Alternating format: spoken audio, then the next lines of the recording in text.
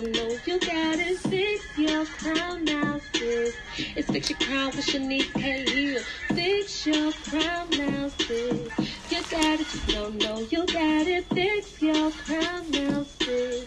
You got it, no doubt, no, you got it. Fix your crown now, sis. You got it, just don't know you got it. Fix your crown now, sis.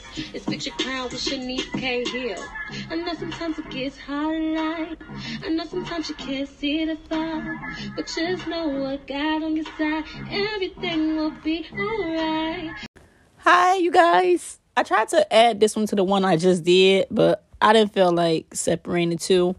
But no, I just ran across another Bible verse that I just have to share. And I'm like 100% sure that I have a podcast on this, but I would love to just go over it again. I'm reading the same thing in Corinthians. Like, let me first explain this. Like, there's a sadness that the world give you, and then there's a good sadness that God give you. The world will give you this sadness where it's like, oh, I just can't make it. Like, it's just in the world. And then God produced a sadness in us that force us to change, that force us to do better. And have you ever went through a situation and at that moment it didn't feel good, but later on in life you was like, dang, this actually worked out for my good. Like, I actually needed this. Like, I actually needed this to happen, even though at that moment you don't understand it. But let me read the verse to you.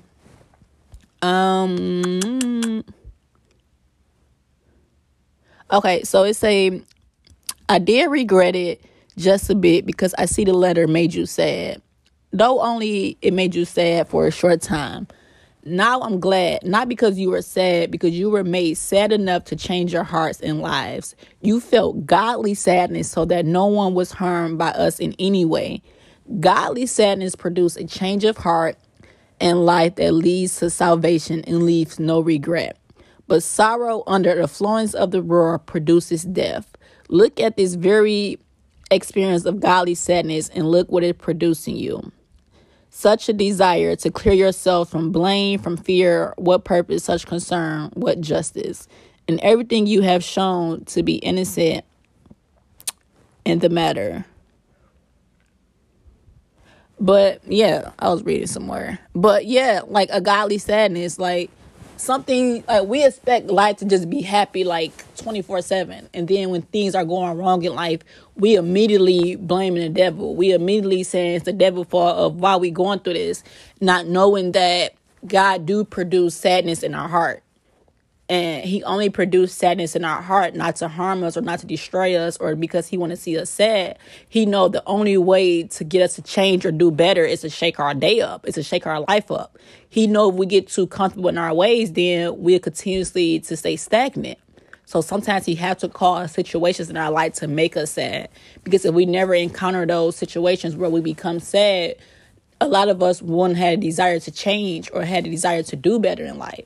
So don't look at a sad situation as a bad thing. Like, I promise you, to this day, I thank God for pain. Like, even though I have to stop putting myself in painful situations, but I always thank God for pain, because what I allow pain to do for me, I didn't allow the world to take my pain. And I mean, I didn't allow the world to take my pain, that I didn't try to take my pain and seek revenge. I didn't try to take my pain to hurt other people with it. Like, I didn't try to take my pain. Like, I probably almost did for sure.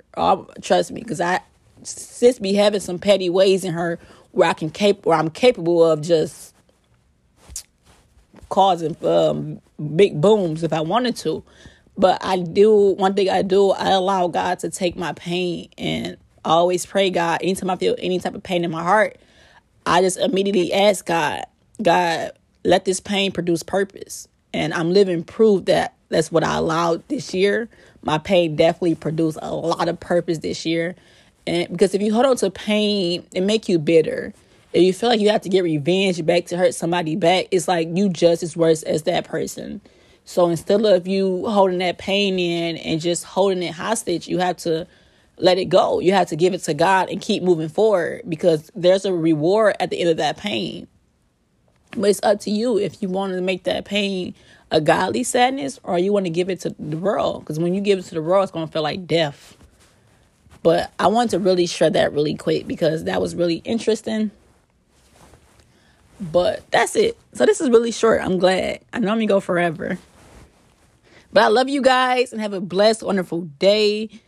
And just remember to choose God or try God out. You know, I'm not perfect. I do make mistakes, but I would love to always set an example that the life that I choose to walk with God and heal, that it's worth it. Like, to give up who you used to be and to obtain this new person, like, it's worth it. Like, I couldn't do it without God. And I'm thankful that God continuously to be by my side, even when I slip up, even when I make mistakes, even when I backslide. Like, God's still by my side and pushing me to be the best version of myself. But just know it's game time in 2021. Like, that's it. Like, I call 2020 surprise parties. When I say surprise parties, I just popped up and was just doing stuff, and everybody was like, wait, what? She doing this? She doing that? I'm still throwing a surprise party in 2021.